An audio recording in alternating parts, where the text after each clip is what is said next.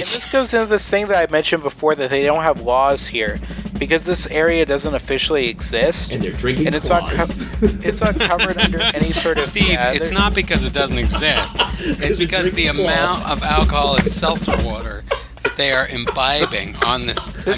Every time a pilot gets off of a flight and he takes on a claw, it exists a little less, phasing in and out of reality, as we know. The pilot, Steve, during the mission, he had a Camelback on where he was drinking White Claws. He had consumed too much White Claws, crashed into the desert, and then they were able to bulldoze it over because they did the landmark decision of there ain't no laws when you're drinking Claw.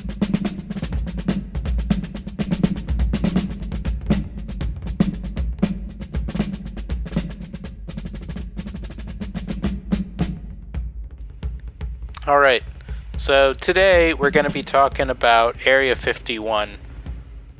If we were a little more on the ball, we probably would have done this before the Nothing Burger that was the Storm Area 51 event.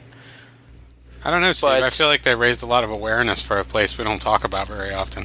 It's true, and I feel that a big part of Area 51 that we don't talk about that should be sort of looked at is not whether or not they have aliens there, but just as sort of how the government utilizes land out in these areas and sort of the legacy of big government programs that were used in these areas. So to be clear, are we going to be talking about aliens or...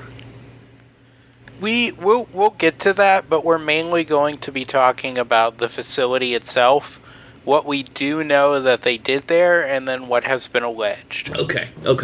But no, we're not going to be talking about clapping cheeks.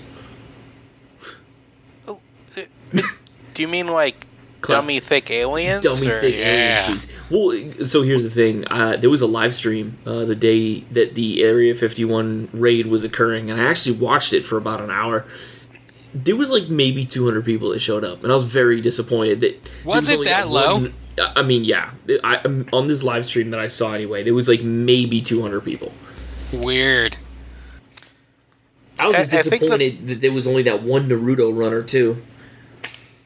Well, that's because all the other ones were just moving too fast for you to fucking see them. Yeah, they were hidden. You don't have all your chakras unlocked. You don't even have a Sharingan, so you can't see them. I gotta charge my moving crystals. as quickly as they can. Yeah. The Hokage actually entered the base. All right, the Hokage is in the base. So we'll talk about the actual Area 51 today, then. We'll talk about Bob Lazar, and Bob Lazar is mainly sort of where all of this Area 51 having aliens talk comes from. He looks like Rick Moranis. He, like, growing up in an area that had a lot of defense contractors, he looks like some people I know's, like, dads. Like, guys who worked in sort of, like, engineering jobs or the defense industry. Like, sort of similar... Very basic haircuts. Very squirrely. Sort of like skinny, like squirrely nerd guy with like glasses. Yeah, this guy literally looks just like Rick Moranis in Honey, I Shrunk the Kids. You know what's crazy though? Is like my neighbor, I can't say his name, but it's a great name. He just moved away recently. He's like in his 80s. And he worked for Martin. Not Lockheed Martin, but Martin. Before it was Lockheed Martin. And up on the wall, when I went over to fix his computer, he had... the nose cone from a Hellfire missile. I was like, what is that? And he's like, it's one of the original nose cones from a Hellfire missile. What? And he didn't look like Rick Moranis. No, this guy looks like a straight up nerd. An old Southern man. He was the Chad. He was the Chad of the defense contractor. Yeah, if he's the Chad, then Bob Lazar is definitely the Virgin. He's the Virgin. Yeah, he's the Virgin. The Virgin fake defense contractor, which we'll get to. So, to get us started, just sort of the Groom Lake area, which is where Area 51 is located. Groom Lake is a dry lake bed. Some have sort of called it a salt flat. It's kind of hard to tell because nobody really can go there, as it were, today, and it's sort of been shut down for the past 60, 70 years. Not that anybody was really going out there to begin with. So the base is shut down? No, the base is still active. I mean, just like people from the public who could go there and say, like, this is what's here. Okay. Yeah, like, it's still there, and if you tried to get in, you would be shot dead. Yeah. As you would have probably seen in the live stream, because I did see some pictures where they went up to one of the gates. And they got killed? Well, they didn't cross the gate. So Ryan was sitting there listening to it, you're saying, and there's 200 people there, and then he's like 198. He's just hoping for someone to go for it. It's like watching NASCAR. I got all my money on 194. I'm not gonna lie. Part of the reason that I even tuned into that live stream was hoping that somebody would do something stupid. Oh, of fucking course! That's like how I just wanted to see like a group of maybe 10 or 15 of them just go streaking across the fucking desert. The and one just see guy a helicopter take off and just like I just want to see shit get nutty for like 30 seconds. We'll sort of talk about this, but some people say like that whole like they can't stop us all thing, and it's like well yeah they can, because laws don't exist in this area for a number of reasons. Wait, what? Which we'll sort of address. Okay, but you're saying if like let's just shortcut for 1 second, laws don't exist, and that whole they can't stop us all thing would only apply to an extremely large group from what I've read online, like just from random, Reddit experts, Which are totally reliable. They would probably have to overwhelm the security there, which is mostly today sort of third-party private security companies that guard the outside of the base. Right. They would have to get past them, but other than that, they can pretty much do anything they want there. Because you can't really get that close to Area 51. The nearest viewing point to the public is 26 miles east, which is this tip of this mountain range. It's called Tikaboo Peak. Peekaboo. And I feel like it should be called Peekaboo Teak. Peekaboo. And it's 26 miles away. Previous to that, the closest point was Freedom Ridge, which was 12 miles away. And also Whitesides, which was nearby and was also around 12 miles away. What do you mean previously? They were accessible until 1995, and what the federal government has essentially done in the military is they've bought areas around Area 51 through eminent domain, and just sort of also, because a lot of this is owned through the Bureau of Land Management, meaning that the federal government already owns these lands to begin with, and it's just sort of handed them over to the military so people can't access them. One thing a lot of people don't know about the western United States, and this is something that a lot of right-wing cranks go on about, is that the majority of the land in the western United States is owned by the Bureau of Land Management, which is sort of this bureau that was set up to manage all of the land that was taken from Native American tribes when the United States expanded westward. So it's owned by the federal government. Yeah. Okay. Like the Clive and Bundy thing where they took over the Monheur National Park and all that, occupied it, and they're sort of angry about sort of grazing rights, and they say that this land should belong to them. That land is owned by the federal government, and mainly because it was taken from Native American tribes through war. So it's the property of the federal government by treaty. It's not like the federal government came in and took these lands from Americans. They took these lands from Native Americans and non-Americans, which is arguably worse. Yes, but the point is that a lot of these like right-wing cranks like to sort of make this seem like, it's big government, when in actuality it's just sort of the government taking care of lands that they possessed before these states were even formed. Sure. It's like the government's version of just upkeep, basically, until something better comes along to develop.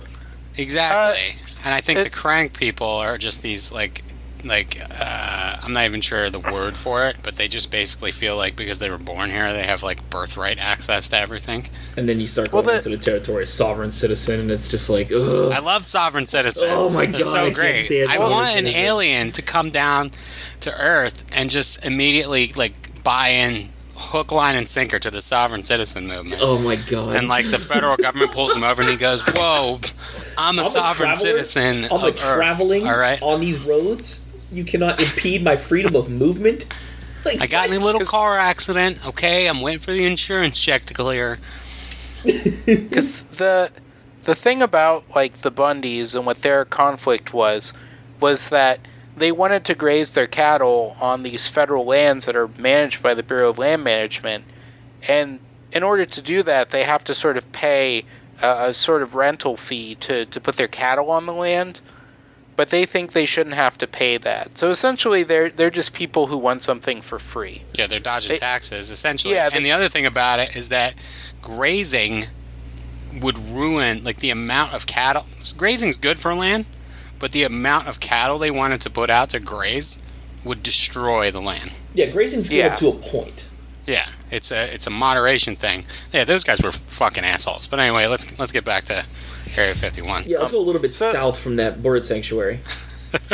The main area there is what's called Nellis Air Force Range. In 1941, this area was opened. It was established by executive order on October 29, 1940, by Executive Order 8578. They established an airfield there, which was the Las Vegas Army Airfield, because they wanted to use McCarran Field in Las Vegas as a military airfield, but they were unable to due to the amount of civilian traffic that was there. They weren't able to use it as a primary military airfield, because what they wanted to use the area for was for training of B-17, B-24, B-29, and B-40 pilots. Mm-hmm. So these are all bomber aircraft. Mm-hmm. The idea is, and they train thousands of pilots here, is that they do bombing exercises. And because this area is out in the middle of nowhere, they can bomb fake cities. And one of the cities they have there that still sort of exists is actually based on an East German city for sort of training during the Cold War, that if World War III happened, like doing attacks on East Germany to sort of prepare them for that. So they were doing that type of thing during World War II. So they don't do that anymore? The areas still exist. Sometimes some people will point out on like Google Maps, they'll see these weird sort of designs out in the desert, and they'll say like, why is this here? Like, what does this mean? And a lot of times what it is it's sort of to calibrate satellites. Okay. That when satellites are sort of looking in on an area, they'll have this weird sort of pattern in the desert so that they can focus on it and sort of calibrate their instruments. Okay. Do they still have that fake city, like all built up in there? Yeah, and if you've ever seen those videos of like an atomic bomb going off in a fake city. Uh-huh. Yeah. This is the area where that will happen. Oh, okay. So during World War II, the population of this base peaked at 11,000 officers and enlisted personnel, and about 4,700 of them were students. Wait, you didn't say aliens. I'm sure How many aliens, everybody was doing their part during the war, Steve. I know. They had to get up for our boys.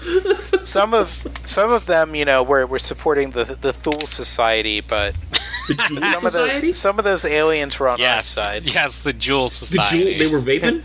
Yeah. Yes, they were vaping. But at that time, all these they aliens had was were blowing sweet thick cucumber cotton for Uncle Sam. All they had was the sweet cucumber vape. Oh, bro. Due to rationing, all they had was cucumber vape. And at the time, men only smoked fire and teak. Those were the only vapes they were allowed to use. Leather, fire, and teak. I thought charcoal would be one of them in there as well. No. Men just chewed charcoal back then. Oh, yeah, okay, that's right. Yeah. It was too important for the war effort to be relegated to vape. Mm-hmm. You know it. In 1947, it became the Las Vegas Air Force Base, and in 1950, it was renamed Nellis Air Force Base. And in sort of the interwar years, the military was sort of doing some downsizing, but when Korea happened and a lot of the stuff that we've talked about before happened, they start ratcheting up the military. And in 1950, it's christened Nellis Air Force Base, and it's used for training Korean war pilots. And during the 1950s, it becomes a major training facility for Air Force personnel, especially combat Air Force personnel. Nice. It sits on about 7,000 acres. Most of it is undeveloped. Just a lot of barren, empty land to do bombing. Yeah, let's back up on. a second. 7,000 acres. If you look at that map I sent you, which is from a Vox article that I found, you can see sort of like how much area the Nevada test range and the sort of area takes up, which we'll talk about. And it takes up most of the southern part of Nevada. Like it takes up a good chunk of Nevada. That's crazy. My favorite thing is Jackass Flats. Jackass Flats. Area 25, Jackass Flats. That's such a fucking Nevada name, Jackass Flats. I was out Jackass Flats, shot me a jackrabbit. Jackass Flats. The United States Geological Survey, they named 5 different locations for the base, which is Nellis Air Force Base, the airfield, the post office, a community college of Southern Nevada campus, and then sort of the census designated a place, which is sort of military housing. And the numbers have been going down. If you look at the statistics for the population of the area, they have been ratcheting it back due to modern times, but that also goes to sort of the amount of people they need to conduct, military exercises. Right. This eventually becomes largely composed of what's called the Nevada Test Site. In October 28, 1941, they opened what's called the Tonopah bombing range. And sort of this decision, which is any time the government wants to seize land, they have to sort of go to the court. And this case is called the United States versus 1,855,720 acres of land. This was in the United States 5th District Court. Oh, I love those. I love those lawsuits with like the crazy plaintiffs and defendants. They're ridiculous sometimes. That's an amazing name. It's like 8,000 cows versus the United States of America. Like, what? Yeah. These are all sort of cases that are against like properties that the government already owns, and this is sort of how, since nobody is really controlling them, that they stipulate when something is taken from one body to another. So this is just sort of them officially stipulating that they get this land. On April 30th, 1950, the Atomic Energy Commission committee selected the Las Vegas Bombing and Gunnery Range for a nuclear test site on December 12th, 1950. So you might have seen some pictures or some things talking about how you can go to Las Vegas like in the 50s and watch like a nuclear bomb test. Yes. Yeah. Yep. That's sort of from this period because this was the main area where they were going to test atomic weapons. So this might be an oddball question, but did anyone who went to watch those, like, I know it's not like Chernobyl where they were on like the death bridge, but did anyone who went to watch those tests get any appreciable amount of cancer? If you were in Las Vegas, probably not. If you were there, like, watching it, probably. And it's one of those things, because, like, I think I've told you the anecdote before, but when my grandfather fought in the Pacific in World War II, when he was being demobilized, they offered him a chance to go to, like, some atoll in the Pacific and watch an atomic bomb test. And they were going to pay him a lot of money, but he decided not to because he just wanted to go home. So not out of an abundance of caution. Because like back then people didn't know, but it's one of those things too. Like John Wayne, he filmed that movie called I think it's The Warlord. It's like The Conqueror about The Conqueror, and he was Genghis Khan, and all of that was filmed on a former atomic test site. Yeah, there's like multiple. What is it? Like half the cast got cancer. Like a crazy number of people got cancer. But they point that out. But like people have also pointed out, that John Wayne used to smoke like 3 packs of cigarettes a day. Yeah, but they don't cause cancer. Yeah, I mean, come on, Steve. If cigarettes cause cancer, today's episode brought to you by Marlboro and Philip Morris. If they caused cancer, Steve, they would take them off the market immediately. I mean, next week we're going to talk to the hero, Joe Camel. Going back to Steve's other point, though, Area 51 is like 80-something miles away from Las Vegas, too. So I don't think that anybody in Vegas would have gotten really any sort of appreciable... Yeah, I was more talking about people like that went close up or something like that. We'll sort of touch on that at a later point. On December 18th, 1950, Nellis Air Force Gunnery and Bombing Range is sort of officially established. The Nevada Proving Grounds, which was one of the main test areas, was a 680 square mile region. A presidential order during this period also established the Groom Lake Field, which was colloquially known as the Pig Farm, which is what will become the Area 51 sort of area. Pig farm. Why was it called the Pig Farm? I'm not entirely sure. I think because of how little was there. Okay. There is. We'll talk about this because the pigs ate everything. They ate all the dead alien bodies for them. No, it's like that. It's that Snatch quote. Hence the expression "as greedy as a pig." Guy Ritchie, really good director. Anyway, we'll talk about a mine that was about 4 miles from the base. A mine. Yes, that was established before this period. I could have sworn you said a fucking mime, like he's over. Yeah, mime. You know? No, mine. This is like some real Marcel Marceau like shit. El Chapo, like prequel to El Chapo. Like his grandparents are getting all the escape tunnels ready. This is no Chapo put a mime. He hired somebody to be a mime out there to distract from his escape tunnel. It's the prequel to Joker. It's the mime. It's like that Lemmy sketch. If you can't do the time, how about some mime? And he just he just got done killing somebody. He's got blood on his hands, and the cop sees him. And he just starts doing mime. The cop just shoots him in the chest. It's so funny. Oh man. Anyway,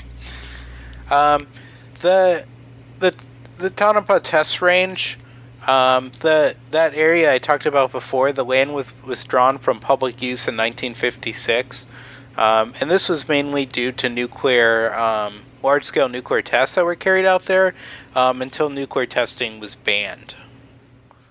There's a number of treaties that happened in the 60s and up until the 70s where there's sort of nuclear test bans. The United States went in on those, so a lot of this large-scale nuclear testing stops. So they were banned on U.S. soil, right? Yeah. Well, they were banned everywhere in the world. That if you were a government, you couldn't have these tests. It wasn't that, say, Congress passed a law saying you couldn't do it. It was the United States government by treaty agreed that they wouldn't do these tests. Okay. Because the idea is that when you're doing... Trump hasn't pulled us out of that treaty just so we can show how big our explosions can be. Oh my god. The idea is that when you're doing these tests, just because you're not doing them on cities, you're still doing damage to sort of the environment. Sure. And this is something we'll touch on later as well. On May 4th, 1978, so you've heard of sort of the stealth fighter. Its designation, which we'll go into, is called Have Blue. And during the testing of this, one of these crashed on May 4th, 1978. And when the plane crashed, the pilot was able to eject, and he was able to get away. He suffered some serious injuries, but he lived. But what they essentially did to the aircraft was they just bulldozed it into the desert when it was damaged. As it crashed, instead of throwing away the wreckage, they just covered it up in the sand. What? Wow. And just so we're clear, we're talking about the F-117. Yes. Like the one from John Travolta in that movie... Broken Arrow. Broken Arrow. Excellent movie. By John Travolta standards. And this goes into this thing that I mentioned before, that they don't have laws here. Because this area doesn't officially exist. And they're drinking and claws. It's not covered under any sort of... Steve, it's not because it doesn't exist. It's because the amount of alcohol in seltzer water that they are imbibing on this... every time a pilot gets off of a flight and he takes in a claw, it exists a little less phasing in and out of reality, as we know. The pilot, Steve, during the mission, he had a Camelback on where he was drinking White Claws. He had consumed too much White Claws, crashed into the desert, and then they were able to bulldoze it over because they did the landmark decision of there ain't no laws when you're drinking claws. Right, he was drinking these claws out of this Camelback, and his buddy said, buddy, I can take over here in the plane. He's like, no, I got it. I actually fly better when I'm drunk. So this is established case law dating back to like the 60s. Yes. Okay. This is deep case law. Legal Eagle is all over this. Right. Legal Eagle. Love that guy. So news of this crash leaked to the press, and this is sort of the first hint that they were doing these sort of top secret aircraft tests here, and that also that the United States was developing a stealth aircraft. On July 11th, 1979, a second Have Blue stealth test craft crashed, and again the prototype was destroyed and buried under the desert. Amazing. On October 2001, the Nevada Test and Training Range was officially called that. So its name was changed to that. There's a million New Yorkers that are screaming for the sanitation contract to clean that shit up. The New York mob is dying right now. The Italian mob's like, let us clean it up. I think it would have probably been the Bananos out there. Well, the out of Las Vegas. Yep. The thing you have to remember about these aircraft, too, is that the material they were made out of is incredibly valuable because the polymers and techniques they're using have never been done before. So say if the Russians were able to get sort of the material that the craft is made out of, they might be able to make their own stealth aircraft. So instead of picking up the wreckage and disposing of it properly, we just say, fuck it, dig a hole, bury it, and hope the Russians don't find it. Yeah, because it's under government property, so they can just sort of bulldoze it and just, like, nobody knows anything because people can't go out there and look. God, our government's so fucking stupid. Because, like, if you've watched the show The Americans, like, one whole sort of plot point in one of the seasons is that they're trying to get the formula for the paint for the stealth aircraft. Uh-huh. Because it's made out of a special polymer that sort of bounces back radar. Uh-huh. And then, so getting to Area 51 itself, which is also called Groom Lake and also nicknamed Dreamland, is right next to sort of this area, as you can see in that map I sent you. Settle down there, Whitley Strieber. Anne says that... Anne is coming on the podcast tonight. I know she passed, but she'll be on tonight at 11. Her specter, her wraith, will show up, and I'll let you know when she arrives. So, Area 51 is 83 miles northwest of Las Vegas. Rachel is the closest town, which has an estimated population of 84 people. 84? Big Rachel. Okay. They sort of have a cottage. You sound like you're industry. cheering on a bowler. Yeah. Big Rachel with the 84. All right. Well done, Rachel. Well done.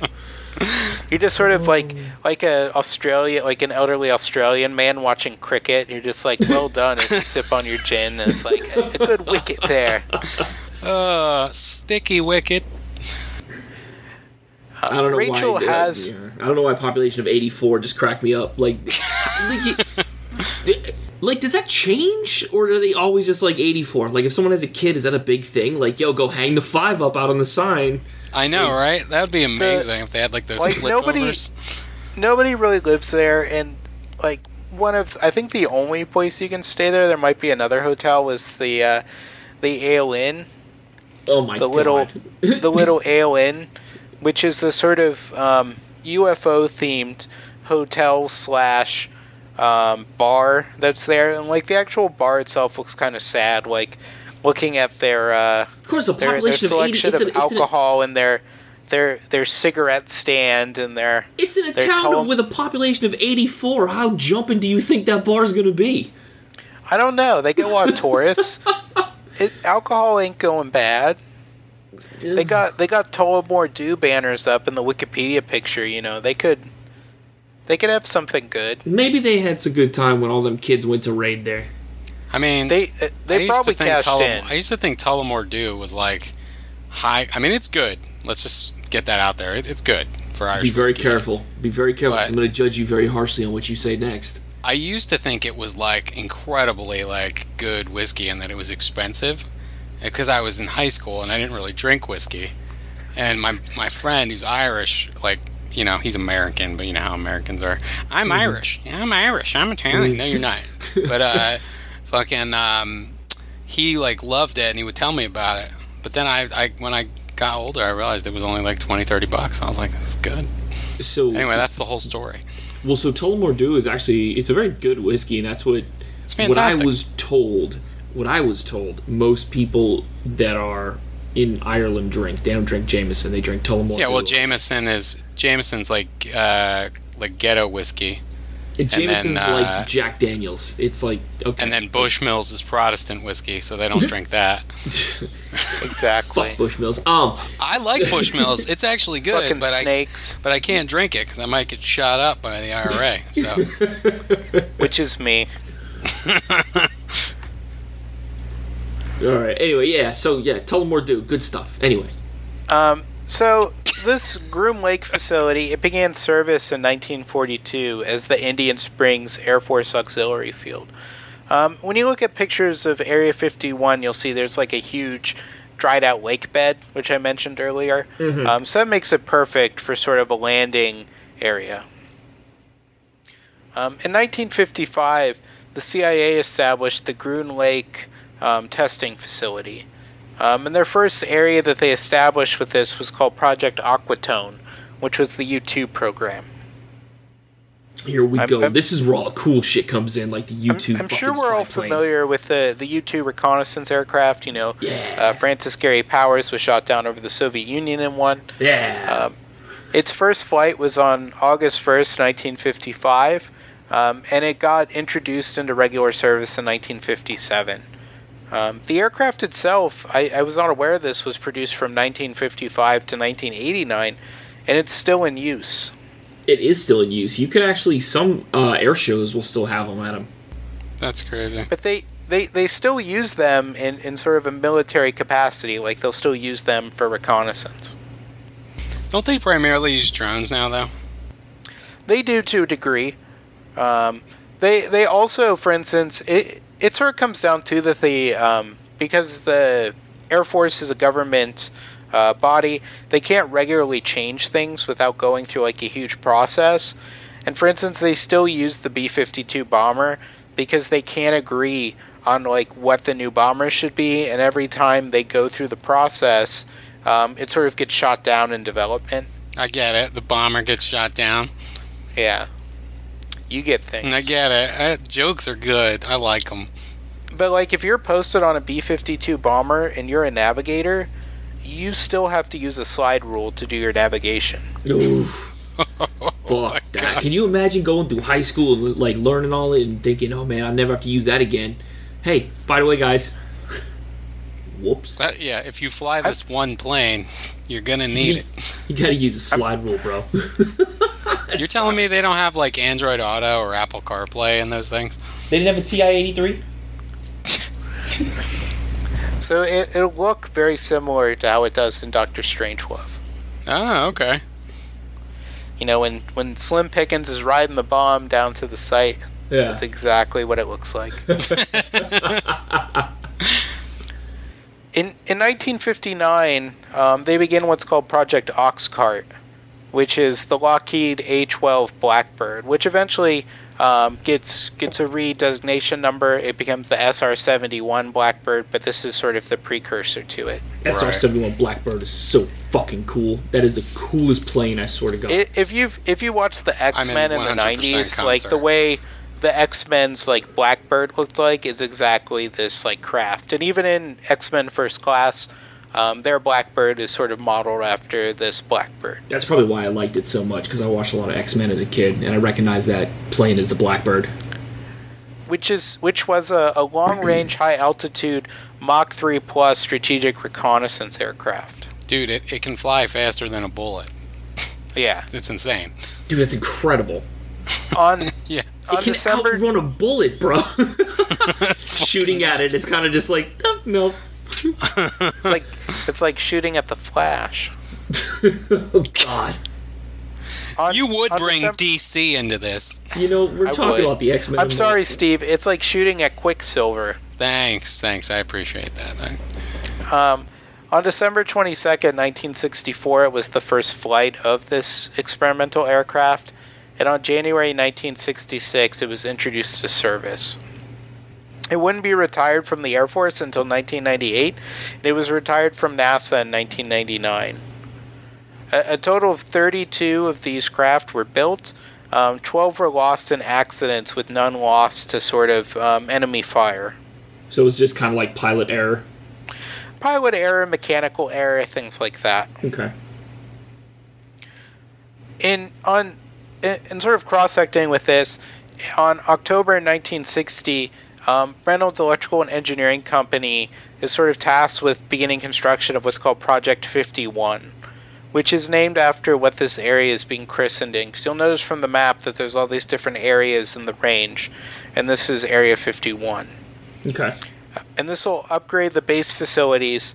It'll build 10,000 feet of runway, and it will also sort of build this thing called the Hook for crosswind landways or landings. And they sort of put these markings in the dry lake bed so pilots will know which way to go. And because the government is doing more and more of these secret projects here, security is expanded as these secret projects are being carried out. Mm-hmm. After the shooting down of Gary Powers, they begin in October 1962 building what's called the D-21 tag board. The D-21 was this sort of missile, drone type vehicle. It's not really like a drone is what we'd consider it today. It's almost like a cruise missile. And what it was... This is manned, right? No, it's unmanned. Okay. I was gonna say we're throwing a pilot on. I was gonna say they just kind of got lazy and ran out of ideas. Just strap him to a fucking missile and go. See what happens. They're not the Japanese. We could save a lot of money if we get rid of all this flight stuff and just strap them on. Guys, we are out of ideas. Gary, you are up, buddy. Sorry, you drew the short straw. I need you to strap in. The idea behind this vehicle is that it is launched from what's called the M21, which is a version of the Blackbird. So you'll notice that the original one was the A-12. This is the M21. So the letters go up. Like the SR-71 is the final sort of version. The M21 is a version of the Blackbird that would carry this D-21. Do any one of these letters or numbers have any sort of special actual significance, or is it just a designation call sign? I believe it's just a designation call sign. Okay. Because usually with military sort of numbering and letter schemes, it usually involves who's making the item. Mm-hmm. Like, for instance, like the AR and AR-15 is Armalite. Okay. And since this is all being made by Lockheed Martin, considering it started with an A, it's just sort of going through the alphabet as it goes through prototypes. Okay.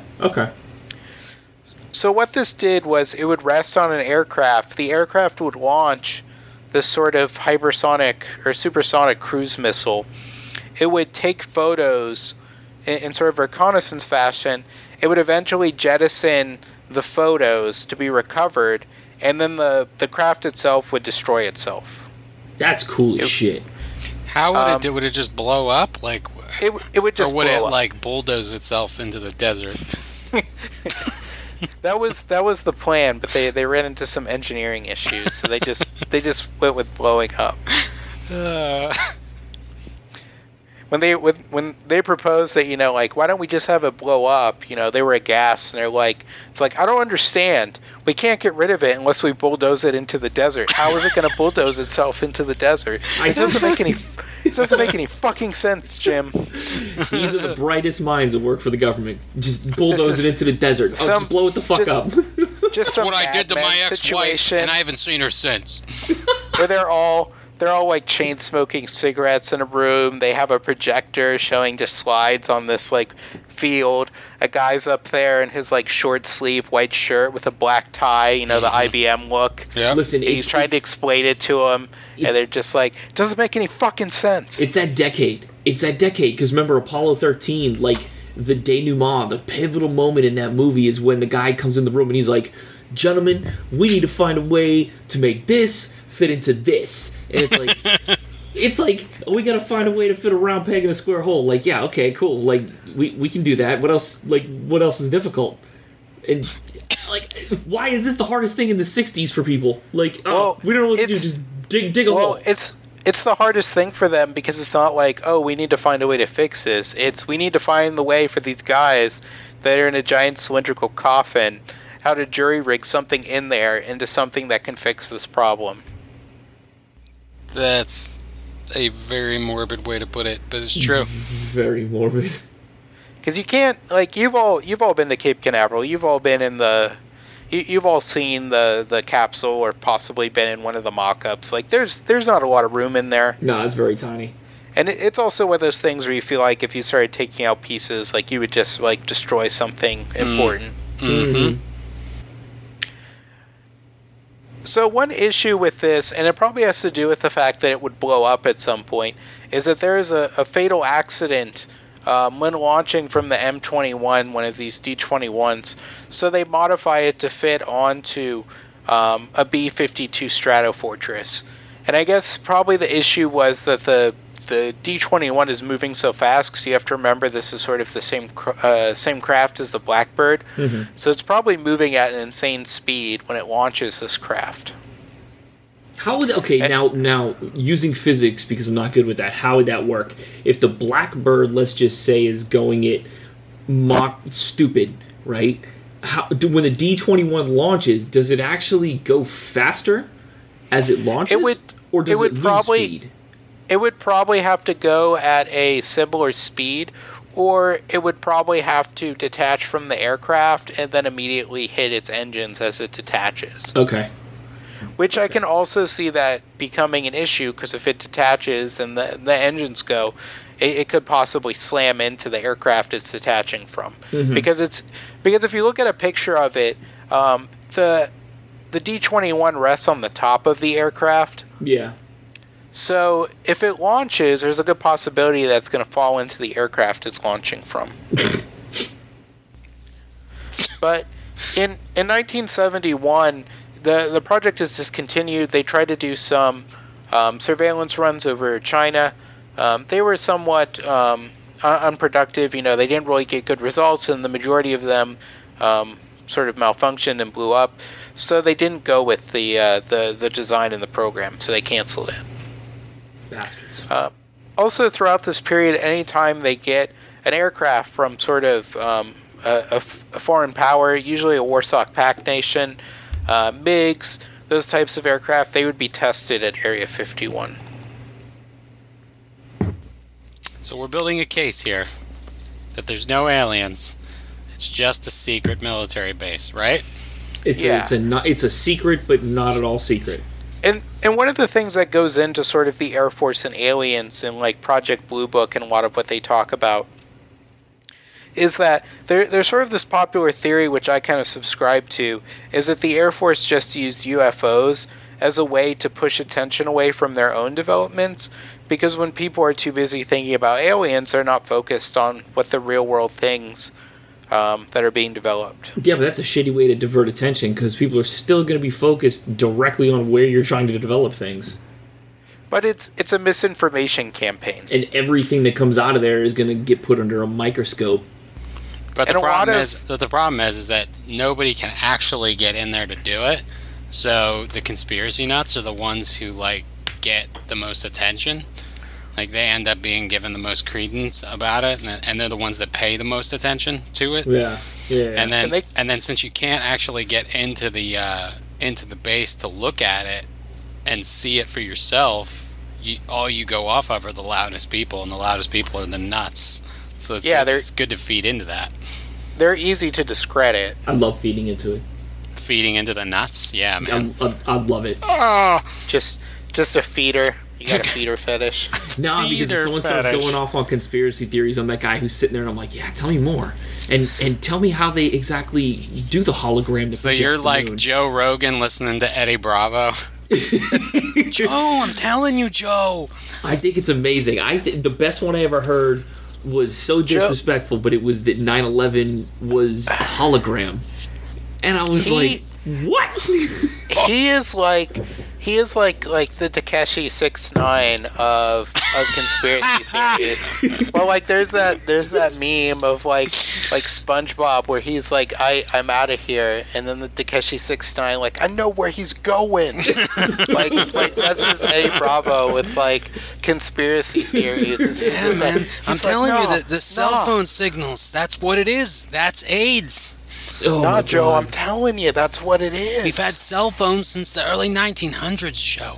Because sometimes you can have them go for long enough that they kind of come to a realization themselves that they sound absolutely ridiculous. I feel like the average person, I think to your point, that the average person goes through a series of questions in their head, and they reach a level of incredulity where you're just kind of like, okay, this is bullshit, and I'm not even going to fucking put any more time into it. And I think conspiracy nuts, they do the opposite. They go that extra step. Yeah, they do. No, they do the opposite. They don't. Incredulity just makes them more interested. That's what I'm saying. They keep going at it. Right, exactly. Yeah, they feed on that shit. Whereas I'm kind of just like, yeah, this is nonsense. I feed on conspiracy theorists. I think they're entertaining.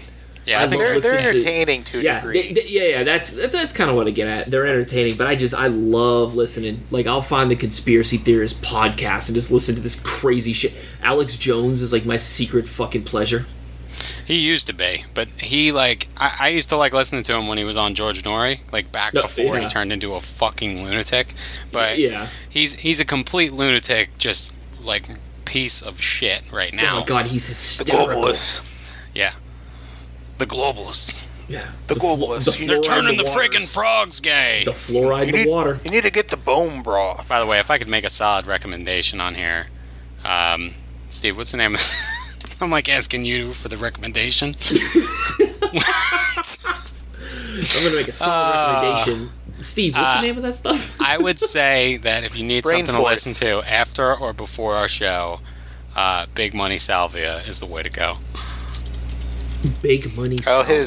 His episode on Salvia. His number of episodes he's done involving like conspiracy theories and just all of that stuff. Salvia Eric. He was the guy. Do you remember the guy that was like gardening on Salvia? It was like in the early 2000s, mid 2000s, and it was like one of the first YouTube videos. It was like a funny video. All right, we'll cover this. We'll cover this after this. We'll cover this in a future episode. He says he's going to do things, and then he smokes salvia, and then he just sort of passes out. Perfect. Excellent. That's the salvia experience. Yep. Back to the secret machinations of our government. Cease your investigations. Salvia was developed by the CIA. Oh, go. On December 1st, 1977, Lockheed begins its Have Blue program, which is the development of the F-117 Nighthawk. This is the first in earnest stealth fighter program. The United States government had sort of accidentally come across stealth technology and sort of stealth techniques. I wouldn't exactly call it like technology, because when you call it technology, it sort of makes it seem like it's like a cloaking device from Star Trek. So you're going to tell me that the government that buried secret test plane wreckages in the desert and basically strap pilots to fucking runaway missiles to test shit didn't intentionally come up with stealth technology? Well, they did not. It was not. Essentially what happened was during World War II in Germany, there were these aircraft designer called the Horten brothers. I'm incredulous by right now that we didn't invent this. That we kind of stumbled upon the Horten brothers were sort of experimenting with sort of crazy aircraft designs that were sort of non-conventional. And one of them they developed was sort of the flying wing. I'm sure you've heard of like the HO-9, the Horten 9, which is sort of a jet aircraft they developed. It was a flying wing. It's one of those things that like wereaboos like to point out, about the superiority of like German science. But this thing, it was a jet aircraft in name only, because the aircraft itself would like catch fire if it went above like a certain speed. Good God. But one thing that they discovered during the test was that the flying wing design doesn't really have a strong sort of radar signature. Okay, so they kind of asked backwards into it. So they asked backwards. Sort of a side effect of this design was that it's sort of a predecessor to what becomes the Nighthawk, and sort of also too with like the stealth bomber. The stealth bomber looks very much like the HO-9. And the Nighthawk, which is very similar, it has a very low profile, sort of has that sweeping wing design. And this program began in 1977. The first flight is in 1981, and it was publicly revealed in 1988. Which is kind of interesting, too, because if you look at all the UFO sightings of sort of the triangle UFOs, they sort of match up with sort of the testing period of these aircraft. Mm-hmm. How closely do they match up? That's one of those things, because we don't have what the test schedules were, but it's one of those things that people talk about, like, oh, I saw this craft in the sky, and it was like a triangle, and it had these lights on it. And it's like, aircraft aren't triangles, and like, well, the military is developing an aircraft that has a secret aircraft that looks like a triangle in the night sky. Which makes perfect sense. Even though the Nighthawk has those swept-back wings, if you're looking at it at the dead of night, it probably just looks like a triangle. You're not going to see the empty space between those sort of wings and the back fuselage. Right. I mean, you can get an undershot look at the plane if you go to the Area 51 Wikipedia page. They have an underbelly shot of the F-117, and I mean, it's essentially a perfect arrowhead. It looks like a perfect arrowhead. And at night, there's no way you would be able to tell that that's anything but a perfect triangle. In 1990, the last F-117 is delivered by Lockheed, and only one of them's been shot down. It was by Yugoslavia, or I should say by Serbia in Yugoslavia, and that happened in 1999. And in 2008, they were sort of retired to be replaced by the F-22 Raptor, which is a stealth aircraft. Is that the one that you can't even see it? Yeah, those are the invisible planes that, it's very much like Wonder Woman's invisible plane. Oh my God. They've got the best planes. I'm told by the Thermasian ambassador that these are the best planes. I mean, stealth means you can't see it, right? That's all I want to know. Yeah. My money's going towards a plane I can't see. They can't even see these planes. They just roll up on you. The SR-71 drive-by. OG motherfuckers, as they're also called. The SR-71 OG motherfucker. How ridiculous would that be if you're a pilot and you run out of ammo and you just start just strafing the ground, but you just pop the canopy off and you just pull out your pistol and start shooting at the ground? Easy there. What are you talking about? That's like Colonel the last Rickenbacker. Course. That's the last course you take when you're in the Air Force. You have to, yeah. It's called. You're all trained to do this. Yeah, it's 360 no scope. It's going to be in the next Top Gun movie. Is that at one point Tom Cruise is going to have to? He was in Battlefield 4, I think. he's gonna do that maneuver from that video where he ejects from the aircraft. He shoots at the other pilot, and then he falls back into the aircraft, restarts it, flies off.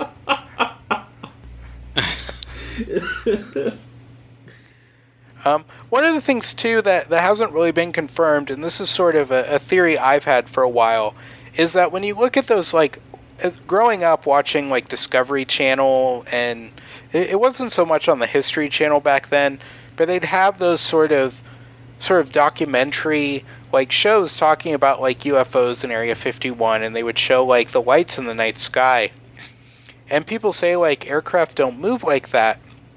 And one of my theories is that those were drones, because not early like drones. like early drones, and not like a Predator drone, which have been like publicly revealed, but more like a helicopter drone, because you see the way they move around. They're able to sort of move and do like hairpin turns that you couldn't do with a human pilot, but you could probably do with like a helicopter drone. Well, so let's do this real quick. Just yes or no.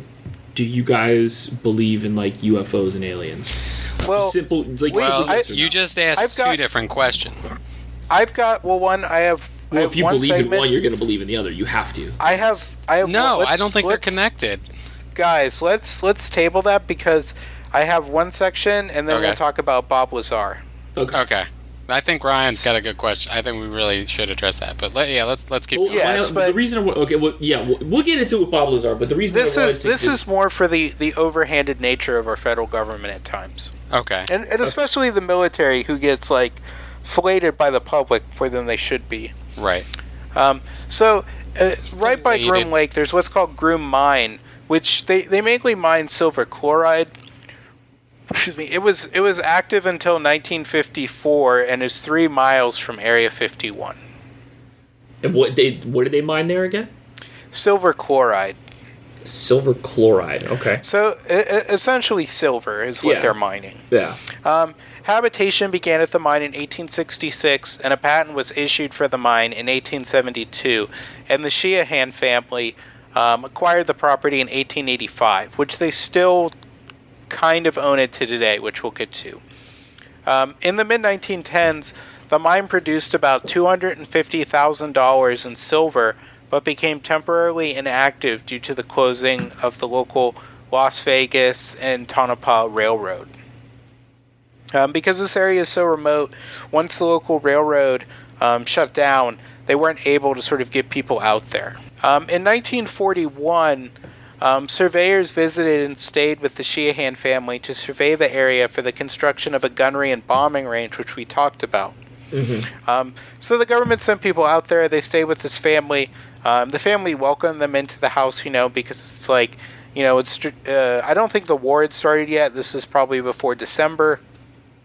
But they're like, they're government people. We're going to show them some kindness, because they've also, in interviews, they've said that if they didn't help these government surveyors, they probably would have died, because these guys who were sent from elsewhere didn't really have an idea of what they were getting into.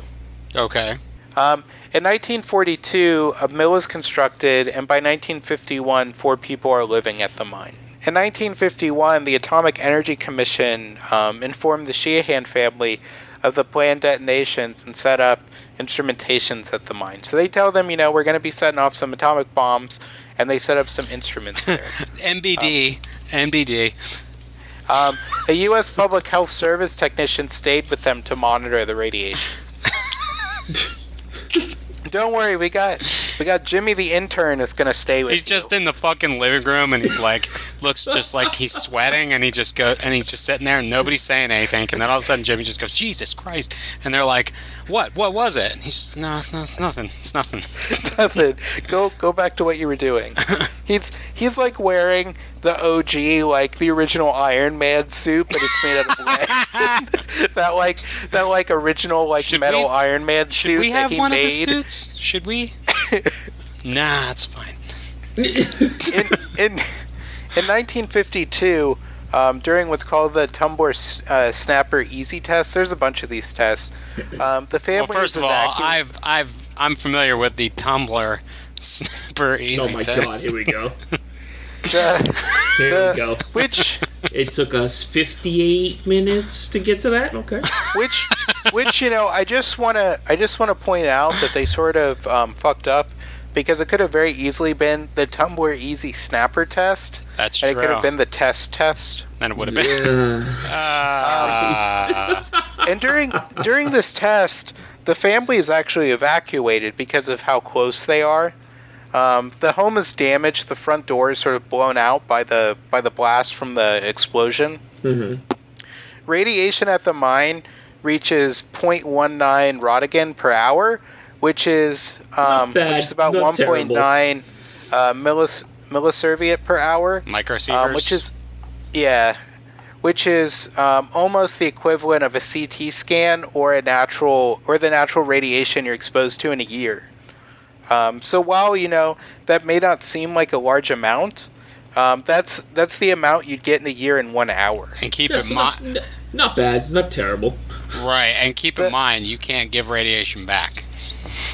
Yeah, the highest radiation recorded from a test, the Fox test in this series, was 0.32 Röntgen, which is 3.2 millisievert per hour in May, or is it sievert? Microsievert. Yeah. Yeah, microsievert in May. So the atomic. What does that translate to in normal people speak? In freedom units? That's about almost twice the amount of radiation you'd be getting in a year. There isn't really like a close benchmark, but that would be like almost twice the radiation you get in a year in 1 hour. Wow. The Atomic Energy Commission claimed that the nuclear detonations had not subjected Groom mine personnel to any real danger from fallout. In July of 1952, Martha Sheehan, who had been exposed to fallout in the previous test, was diagnosed with cancer. The Sheehan family attempted to sell the mine to the Atomic Energy Commission, but they instead give the family $1,100 in damages because they don't want to create a legal precedent for this by buying the mine from them. Because the stance of the Atomic Energy Commission is like sort of the unspoken stance, is they don't want to buy the land from the family because in the future, if they do more tests, they could have other sort of like ranchers and claim owners like trying to sell their land to the government. That's still shady as fuck, though. It is. It's still shady, but you can sort of understand where they're coming from. I can understand it, but it doesn't make it any less shady. This is where you come to where you can't really, understand where the government was coming for. In 1953, the mine is strafed by the U.S. Air Force, and during sort of like tests, because that's also where the main sort of combat testing range is, and a bomb destroyed the mill. In 1953 as well. So an aircraft did like a bombing run on the mine. It destroyed their mill, which essentially like took away their ability to do operations. And in 1954, the buildings were strafed. But let me guess, this wasn't on purpose though. Like this wasn't. They didn't target them. Of course not. It was allegedly like an accident. They wouldn't target them, right? And after that, the mine is shut down. Oh. In 1956, the Sheehan family attempted to sue the Atomic Energy Commission, but it withdrew this lawsuit in 1959 when they ran out of funds.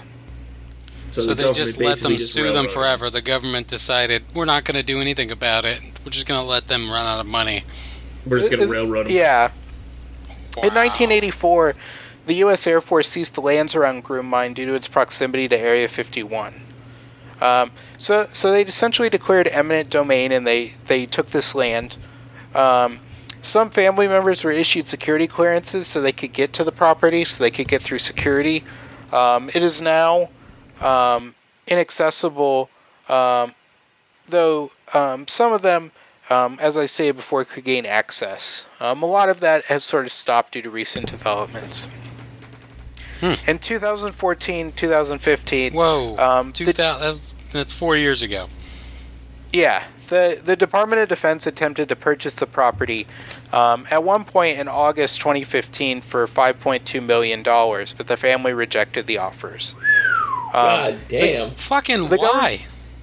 Well, the government claims that the family is a safety and security risk, though they've never released any details about the base or its tests.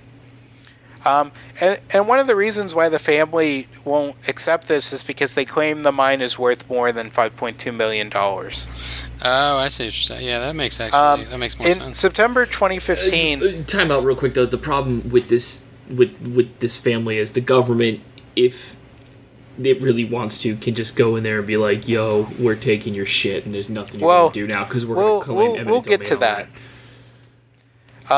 In September 2015, the commander of the Nevada Test and Training Range claims that the family and mine caused them tremendous expense due to canceling missions when they came out. So what the base is claiming is that they can't do their normal missions when the family visits the property.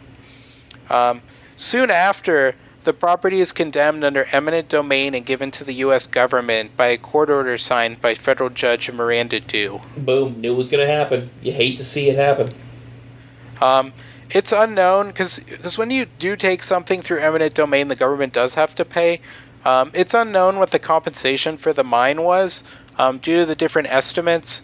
Guarantee it wasn't $5 million. Well, in 2015, the U.S. Air Force said it was worth $1.5 million and offered $5.2 million due to the operational costs. In 2016, the U.S. Air Force estimated it was between $1 and $3 million. The Sheehan's legal counsel claims it's worth over $100 million. What the fuck?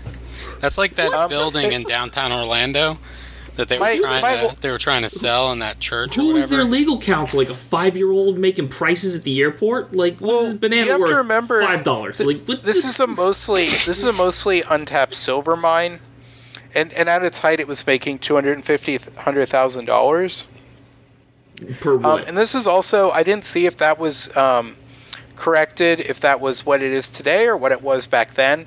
But if it was making $250,000. Like around the time of World War I, then it probably is like worth that amount. Yeah, but it's making $250,000 what? Like a year, a day? What? A year. Yeah, but mines deplete. That's not a continuous source, though. They do, but if it's a rich vein, they could possibly get that. I think I kind of agree that they probably should have just hedged their bets despite sort of the family. I'm going to tell you right now, the government comes with a check for $5.2 million, bitch. You can have all this, whatever the fuck you want. You know what I would say? I'd be like, $5.2 million, but I don't want to pay any taxes on the money. Because they can make that happen. Ooh, yeah, good man, smart, yeah. In 2017, the family claims that they were forced to leave millions in property, including heirlooms.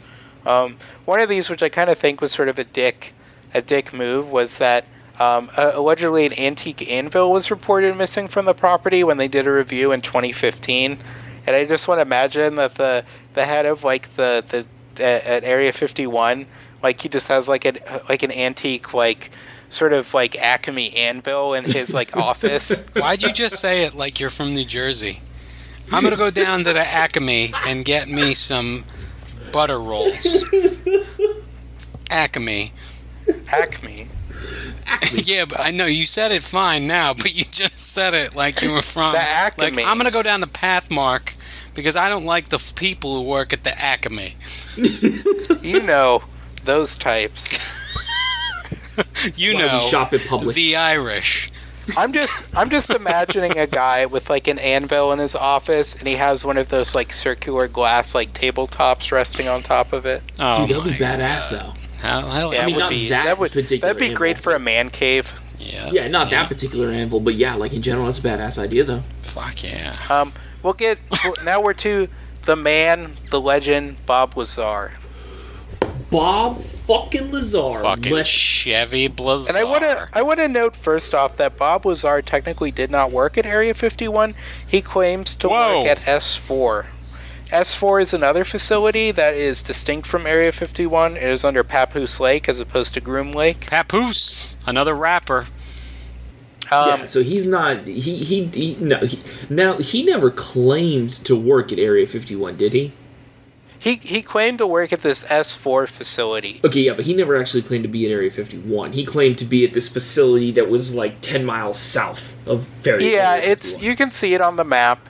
And it's kind of interesting, too, because there's sort of been this resurgence with him, because Jeremy Corbell, who's this sort of entrepreneur / documentarian, is really big into making like UFO documentaries. And he made the documentary about the Skinwalker Ranch, and he recently made one that's on Netflix that is about Bob Lazar, which I'll sort of talk about at the end of this.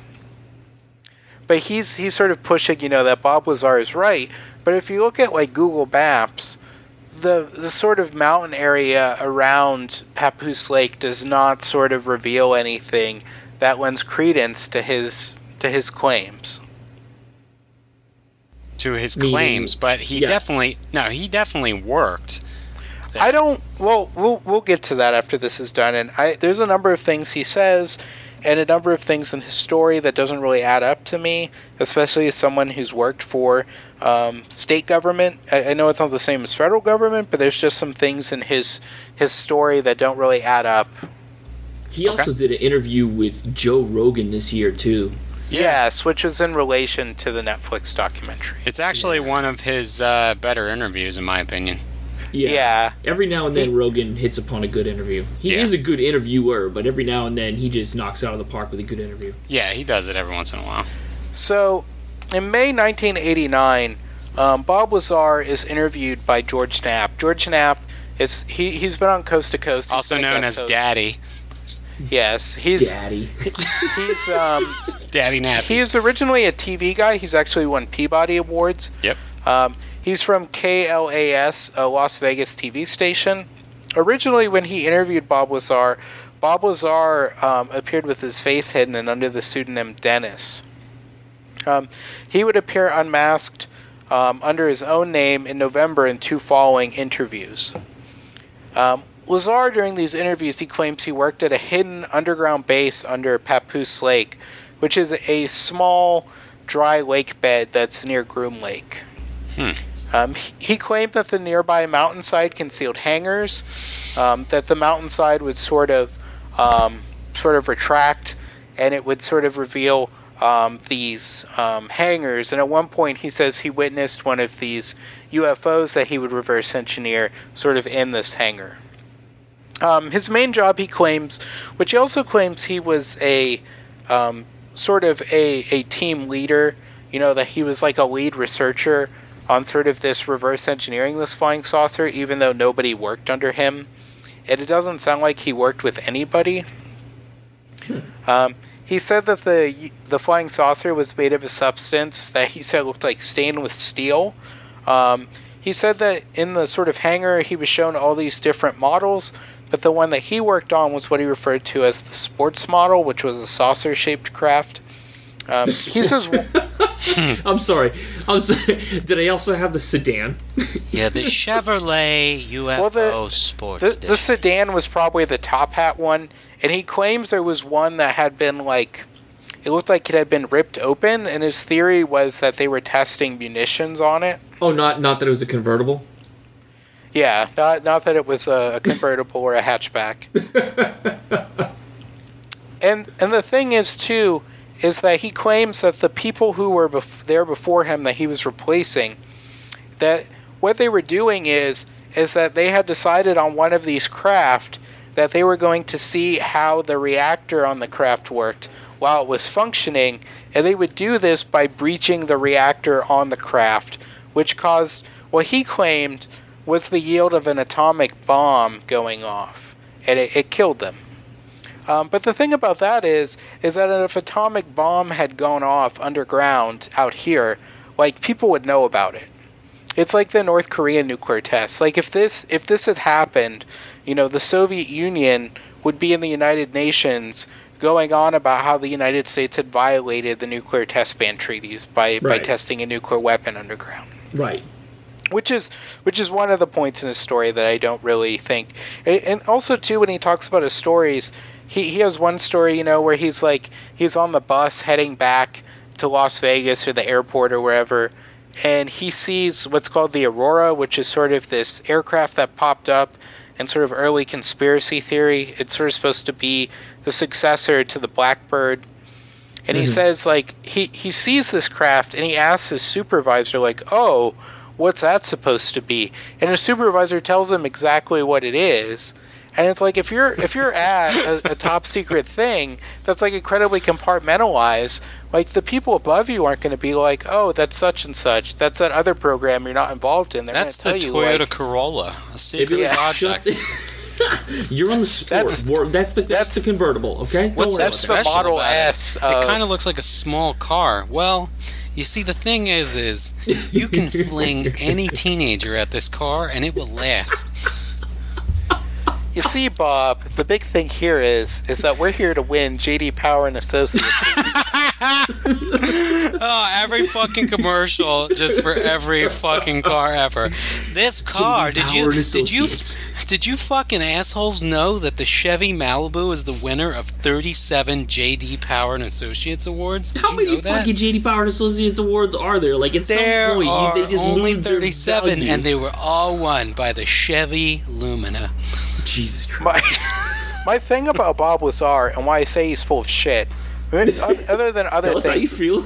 it's because he goes on about, like, he is in a very compartmentalized program where if usually when you're working on a government thing, like, people don't know what they're working on.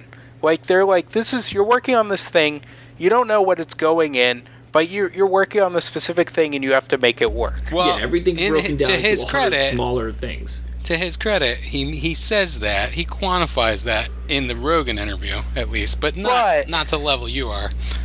But before that, he just goes on about how, like, oh yeah, during the briefing, they told me that humanity has, been influenced by the Greys, who are from Zeta Reticuli, for thousands of years, since the beginning of recorded history, and that the human genome has been manipulated about 63 times.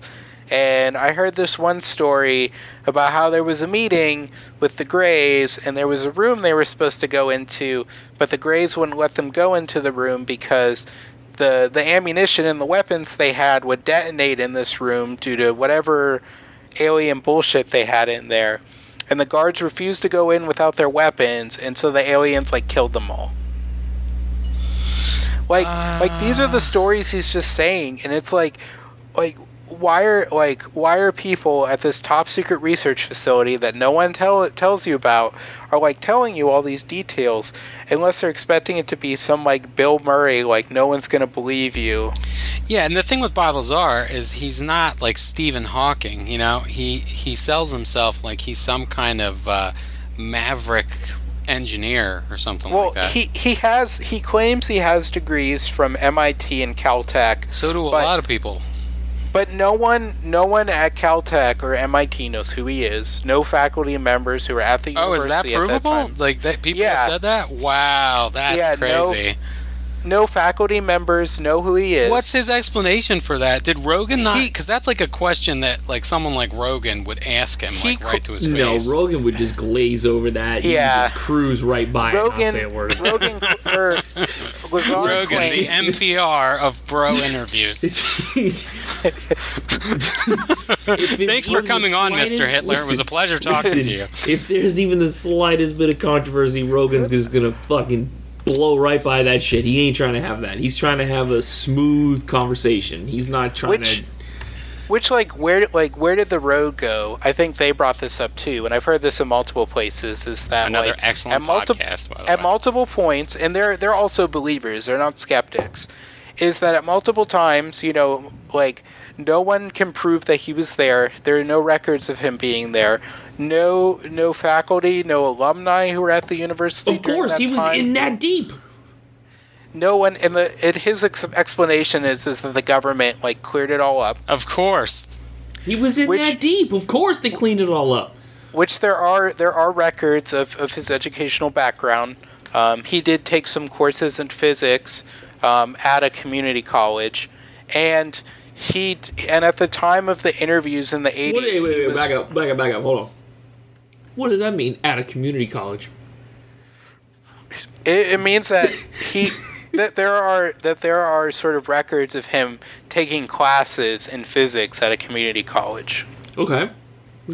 It just sounded like you were he didn't take it at a university. He took it. Well, no, I'm not saying that. I'm just saying that his educational background, he claimed, that he has, like, a PhD. It's like he's Dom Massetti. I went to MIT Tech. I went to ITT Tech.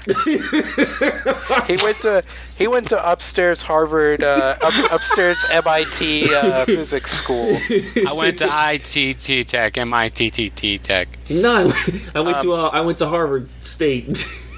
And I'm not going to besmirch anyone or talk down on someone getting a degree from a community college. Any degree is a good degree. Yeah, but the fact that he's claiming, that he has these degrees from this prestigious universities and that he was like a leading mind in the field of physics when like no one has heard of him and no one knows who he is in these areas. Yeah, that's a little bit egregious. Steve. That's enough.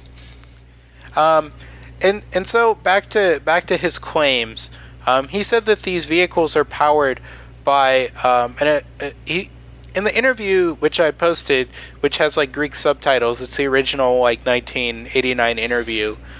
He claims that the craft are powered by element 115, which at that point had not been discovered. I believe at that point he also points out that element 112 was the closest element they had at that point. So at that time, he claimed it was element 115, even though 115 wasn't around. But now we know that element 115 does exist.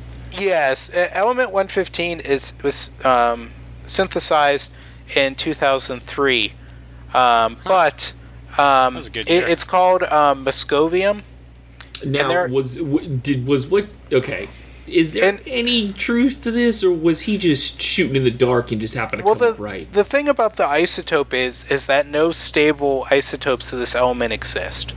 Okay. A lot of these high-up elements, when you get to the periodic table above 100, a lot of these elements either only exist for a short period of time, right, or they don't really exist for anything more than even seconds. Like they can sort of synthesize these elements in a lab, they can manipulate molecules, but they fall apart quickly. And Moscovium is one of them. Bob Lazar claims, he sort of hints at, he doesn't outwardly claim, which is one of the things Bob Lazar loves to do, is he sort of hints at things, and he claims that he sort of stole one of the, a vial of this element. Oh, Jesus Christ. So then isn't he dead somewhere? Because if you steal something like that... government's going to be on your ass. And a lot of the stuff I said that he claims about the gray aliens, he claims that this was also told to him during his training, and that people were telling him this. Which, like I said, you do not need to be telling the guy who's working on the engine for the flying saucer, the Wikipedia article on the gray aliens. He does not need to know that many details about them. Yeah, why would they? It is not important at all. And you telling this guy these things is a big security breach. Yeah. And I know people whose parents a friend of mine, his dad was on the team that created Stingray. Mm-hmm. That sort of system that the police use to intercept cell phone signals. Yeah. He created that. He worked on HARP. And when you work on these things, you don't know what you're working on. Right. It's like being a voice actor. They tell you this is your job, this is your project. You're gonna say these 100 lines and then get out. Do these things and then you're done. You have no context. You're just okay. Yeah. He also describes, which is one of the things that gets pointed out in the Netflix documentary, is he describes biometric scanning and key cards being used. But even though they were uncommon in the 80s, key card entry started appearing in the early 80s, and biometric access was also possible during that time period. So what he's saying, while not verified, is not theoretically impossible. Or is not impossible. It is theoretically possible. What he's essentially saying is that these advanced sort of security procedures existed, but he's saying things that had existed in sort of popular culture and had existed sort of in the zeitgeist at that time. So for him claiming things like that existed is not something that somebody would be who's ever heard of a thing? Someone using their handprint to access a room? Okay. Who's ever heard of that? Or using a key card? Okay. So that's a lot of what goes into it. And he currently runs he currently runs a business that sells chemical and nuclear supplies, which is one of the things that has gotten him in trouble with the government post 9/11, which he sort of plays up as sort of the government just sort of harassing him to get back element 115. Because in the interview that thing he claims, back, Lazar. We know where you got it. In '89, that they tried to run him off the road and kill him, and that's why he came out and talked. And he claims that these things, but these types of things normally happen, and it's something that happens at dispensaries and stuff like that, where the government will just be all right, we're setting in the SWAT team to raid your establishment. Yeah. And dispensaries have all of their materials ready so that when the police or whoever raids them, that they can show them that everything's above board and get it over with as quickly as possible. The same goes for a business that's selling nuclear and sort of volatile chemicals that could be used for making a bomb or other things. Mm-hmm. Yeah, they have an MSDS, and they just hand it to them. And Bob Lazar is sort of rode this sort of grift train up until today. He had been largely discredited. I think they stopped letting him on Coast to Coast AM and a lot of those shows because they just gotten tired of his bullshit. But Jeremy Corbell has sort of latched onto him and is promoting him. And the thesis, if you've not seen it, of the Bob Lazar documentary is that you kind of have to believe Bob Lazar because he's Bob Lazar. I don't know you, bro. I want evidence. I want hard evidence. He's also gotten some trouble, too. In 1990, he was involved in a legal case because he was operating as, it sounds like, a pimp for a brothel. What? He was what? But I deal drugs, Black Dynamite. Wait, but I thought he took physics at his local community college. Why is he a pimp? He claims that he was helping out some young ladies and that they were operating a brothel out of an apartment or something. And at this court case, which is brought up during the Bob Lazar documentary... Was the brothel called Area 69? It should have been. That was a marketing coup. Good job, Steve. Somebody missed that one. If they didn't take it, we're trademarking it. Area 69. I think we're going to have to rename the podcast. Call up the Bunny Ranch. During his deposition or whatever in court, he claims, that he has his degrees from MIT and Caltech, which is one of the things his supporters will hold up. Well, he said these under oath, so he's obviously telling the truth. Yep. And it also goes to because that matters in a criminal case that. Dude, if you swear on a Bible and you swear an oath and you lie, you'll burst into flames. I've seen it. Oh man, yeah, that's law. In a criminal case in 1990, you're not going to be you're not going to be looking up the college transcripts of a guy who is very obviously guilty, and it's a closed and shut case to see to sort of split hairs about whether or not he went to MIT or Caltech. Right. So Bob Lazar claims these things. He claims, that they've been reverse engineering these Greys, alien spacecraft there, and that's pretty much what he's stuck with. That's been his gravy train, other than his nuclear supply company. Up until today, he still will say this, as we can see by the Rogan interview back in June. And one of the things too that people say, oh, well, he tells the same story every time or whatever, he doesn't change, and it's well, that doesn't mean anything, because if you've practiced it enough times and you've it's sort of that thing of living the lie. Yep. And it's one of the people who say I'm going to pretend to be this terrible person as an act. It's the Costanza method. And if you do that long enough, you eventually turn into it. Yeah, it eventually becomes your normal baseline. Remember, Jerry, it's not a lie if you believe it. Yeah. George Costanza is aware well of the fact that we live in a society. We live in a society. So that's Area 51. Well, we do have one more thing. Well, you know what's funny about all the stuff with Bob Lazar, too, and you always forget to mention it, is that that's the reason Brian Williams was taken off the nightly news, because he said he was there, and Bob Lazar said he wasn't. Yeah, he was there when those guys cut into that reactor core of that UFO. That's the flying good evening, saucer. America. He was the one that was actually doing the cutting, apparently, is what he said. Yeah, he was the guy there with the circular saw cutting into the outer hole. Yeah, you couldn't tell because he had the big hood on. He had the big hood. You didn't see it was him, but it was him. He was totally him. He was in the Iron Man suit, the OG Iron Man suit, cutting into this. So there's one more thing. Well, yeah, I don't know if you guys want to talk about, do we believe in aliens and UFOs? Absolutely. Yes, let's talk about so this real quick. Finish my thought from before, I'm just inserting myself here. I think that I used to believe UFOs and aliens were the same thing, but they're just not. Like, they're just not the same thing. A UFO is anything that you don't recognize. An alien is something you think a UFO is. You see what I'm saying? Okay, listen. If you believe in aliens, you have to believe in UFOs, because UFOs are the transport vessels for aliens. I'm aware that an alien and a UFO are not the same thing. All I'm saying is, if you believe in one, you have to believe in the other. Well, I think what you said makes perfect sense. You have to believe in UFOs if you believe in aliens. But you can believe that there are unidentified flying objects and not necessarily aliens. That's what I'm I'll buy that. Yeah, I'll buy that. That's all I'm really getting at.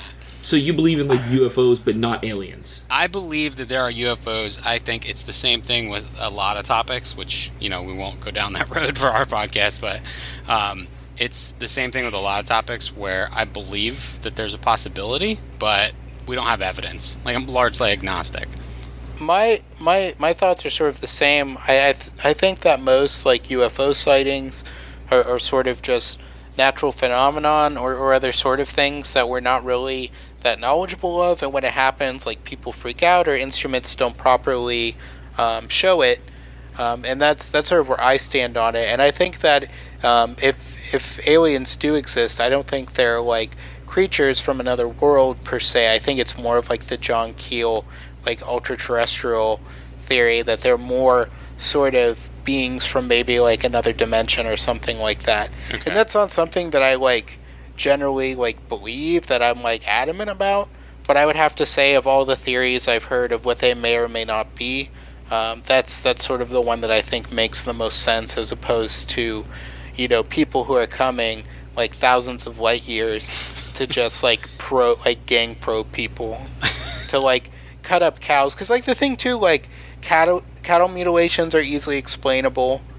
All that stuff is easily explainable when you get down to it and you actually examine it with experts. What about you, Ryan? So I don't think there's really any strong evidence for that type of thing.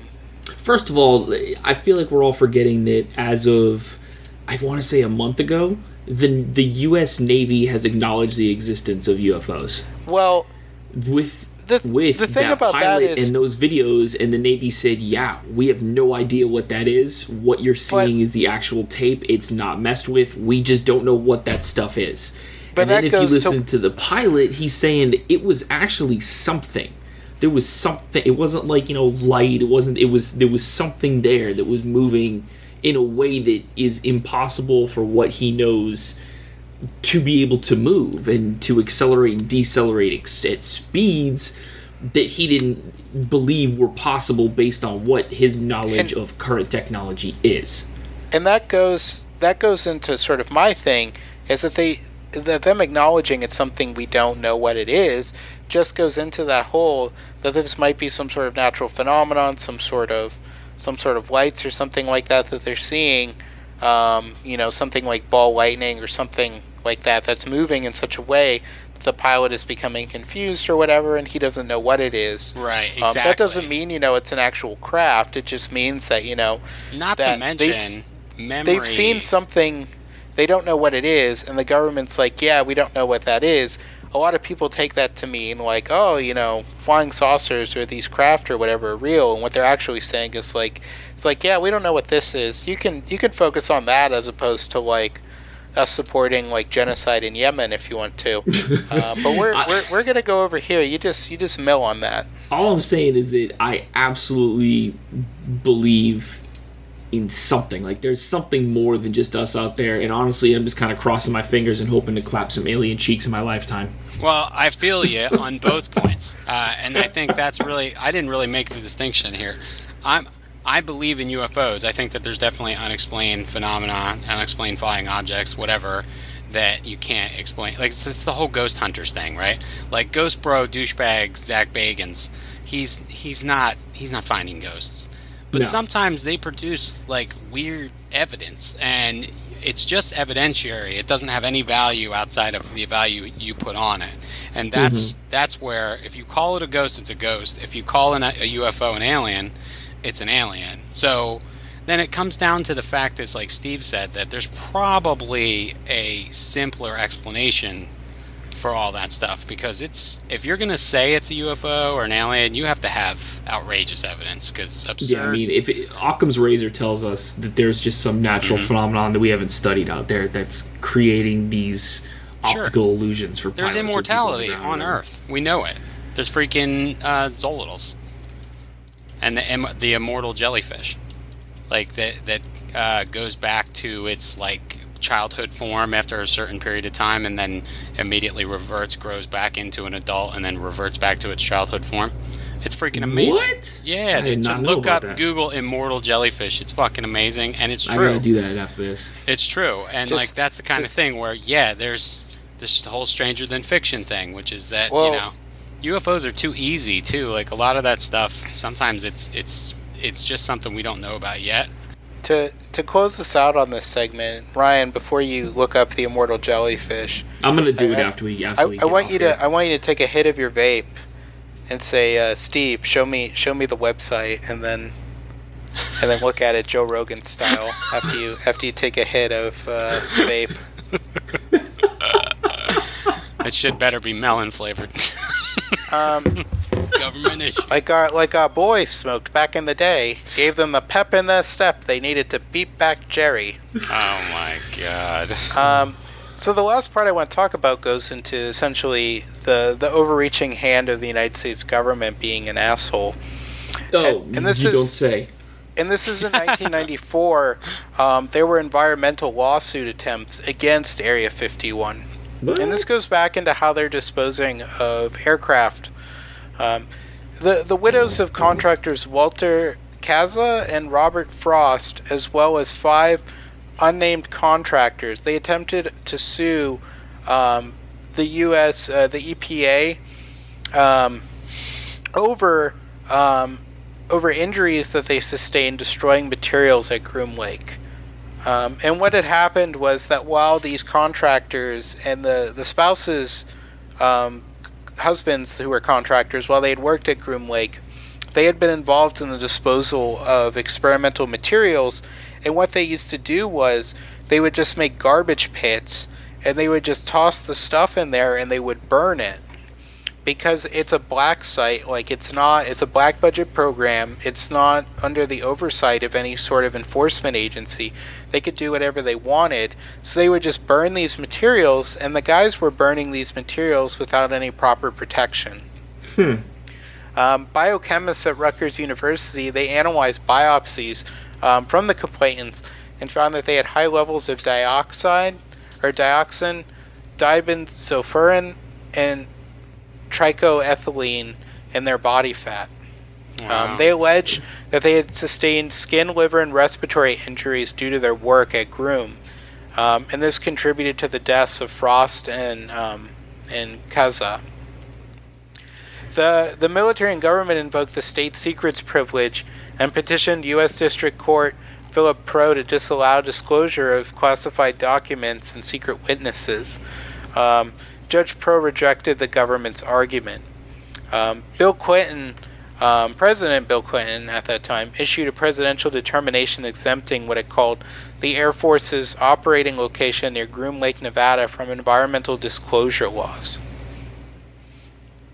So basically he made an executive order that said any aircraft operating in and around Area 51, you ain't got to tell us what the fuck's going on. Well, no, what he said was that the whole area is not subject to environmental laws.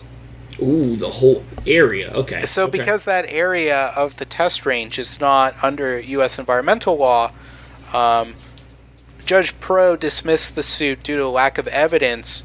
The lawyer for the defense, Turley, appealed the U.S. Court of Appeals of the Ninth Circuit on the grounds that the government was abusing its power to classify material and they were unsuccessful. His appeal was rejected, and the Supreme Court refused to hear it, which put an end to their complaints. Secretary of the Air Force Sheila E. Wignall filed a brief which stated the disclosures of materials present in the air and water near Groom can reveal military operational capabilities or the nature and scope of classified operations. I mean, there's no way that the court system was going to rule against the government regarding classified areas. Well, there is a possibility because they were in violation of these laws. Like, they were just, like, flagrantly just burning toxic materials in a pit. So when they say they're burning materials, this is like the coating that's on a stealth aircraft, which is toxic. It's essentially why they tell you, like, not to burn newspaper or plastic or things like that in a campfire. It's like that on, like, times 1,000. Okay. The president annually issues a determination continuing the Groom exception, which is the only formal recognition that the government has ever given Groom Lake more than simply as part of the Nellis complex. So this is the most the government has sort of stated about Groom Lake, other than saying it's a part of the Nellis complex. Okay. An unclassified memo on the safe handling of F-117 Nighthawk materials was posted on Air Force website in 2005. This is part of a Freedom of Information Act reveal. This discussed the same materials for which the complainants had requested information which the government had claimed was classified. So the information in these materials essentially confirmed what was in the materials that they were burning, and stated, that this stuff was toxic and they shouldn't have been burning it. And the memo was removed shortly after journalists became aware of it. Oh my God. So this family just got, like, screwed over. Like, they're, like, I'm sure they got like some sort of, like, life insurance settlement, but the ones that didn't die, like, they're living with these chronic illnesses. You can't claim disability for something that doesn't exist. Yeah. Wait a minute here. Yes, you can, bro. Because let me tell you something about my condition. First of all, I've got Morgellons disease, or as what's his name from Chapo Trap House calls it, Morgellons disease. I've definitely got that. Disease. And I have chronic fatigue syndrome, all right? Oh my God. I've got both, okay? I just can't wake up. That's all it is. Can't wake up. And it's obviously it's clinical, Steve, because I've tried everything. I went to bed at 7:30 one night. I mean, it didn't do anything. I still was tired. You're like, that, like, is like the symptoms you give to get a weed card in states where they have marijuana cards, where it's just like, sometimes I don't feel happy. Well, we've got to do something about your clinical depression. Listen, it was very easy for me to get my weed card. I went in and I brought the documents from my psych doctor, and I was like, I don't want to be on antidepressants anymore. I'd rather try something different. And the guy was like, okay, here you go. Yeah, I'd go on it, but I'd have to give up my my home protection, so to speak. Let's just say. I don't want to say what I have, but I'd have to give that up. So it sucks. My favorite anecdotes are the ones about people in California back when the weed card was a thing there, and, like, how it was all just, like, retired doctors or doctors who, like, couldn't make it or just, like, got malpractice suited out of practice. That's fucking just sort hilarious. Of like just the scumbag Dr. Nix. Yeah, just wrinkled lab coat, like, just, like, has a chart in front of you of, like, the ailments that qualify for a weed card, and it's just like, all right, what do you suffer from? Without, like, just sort of motioning at the chart, not, like, outwardly saying, you like, have you a to pick something. mysterious illness. Hi, everybody. I will close this out by saying, in conclusion, Area 51 is a land of many contracts. I hope you had as much fun listening to this podcast as I did making it. Thank you for your time. This is Brian Williams signing off. This will be in size 14 font with the margins put in a little deeper and double spaced.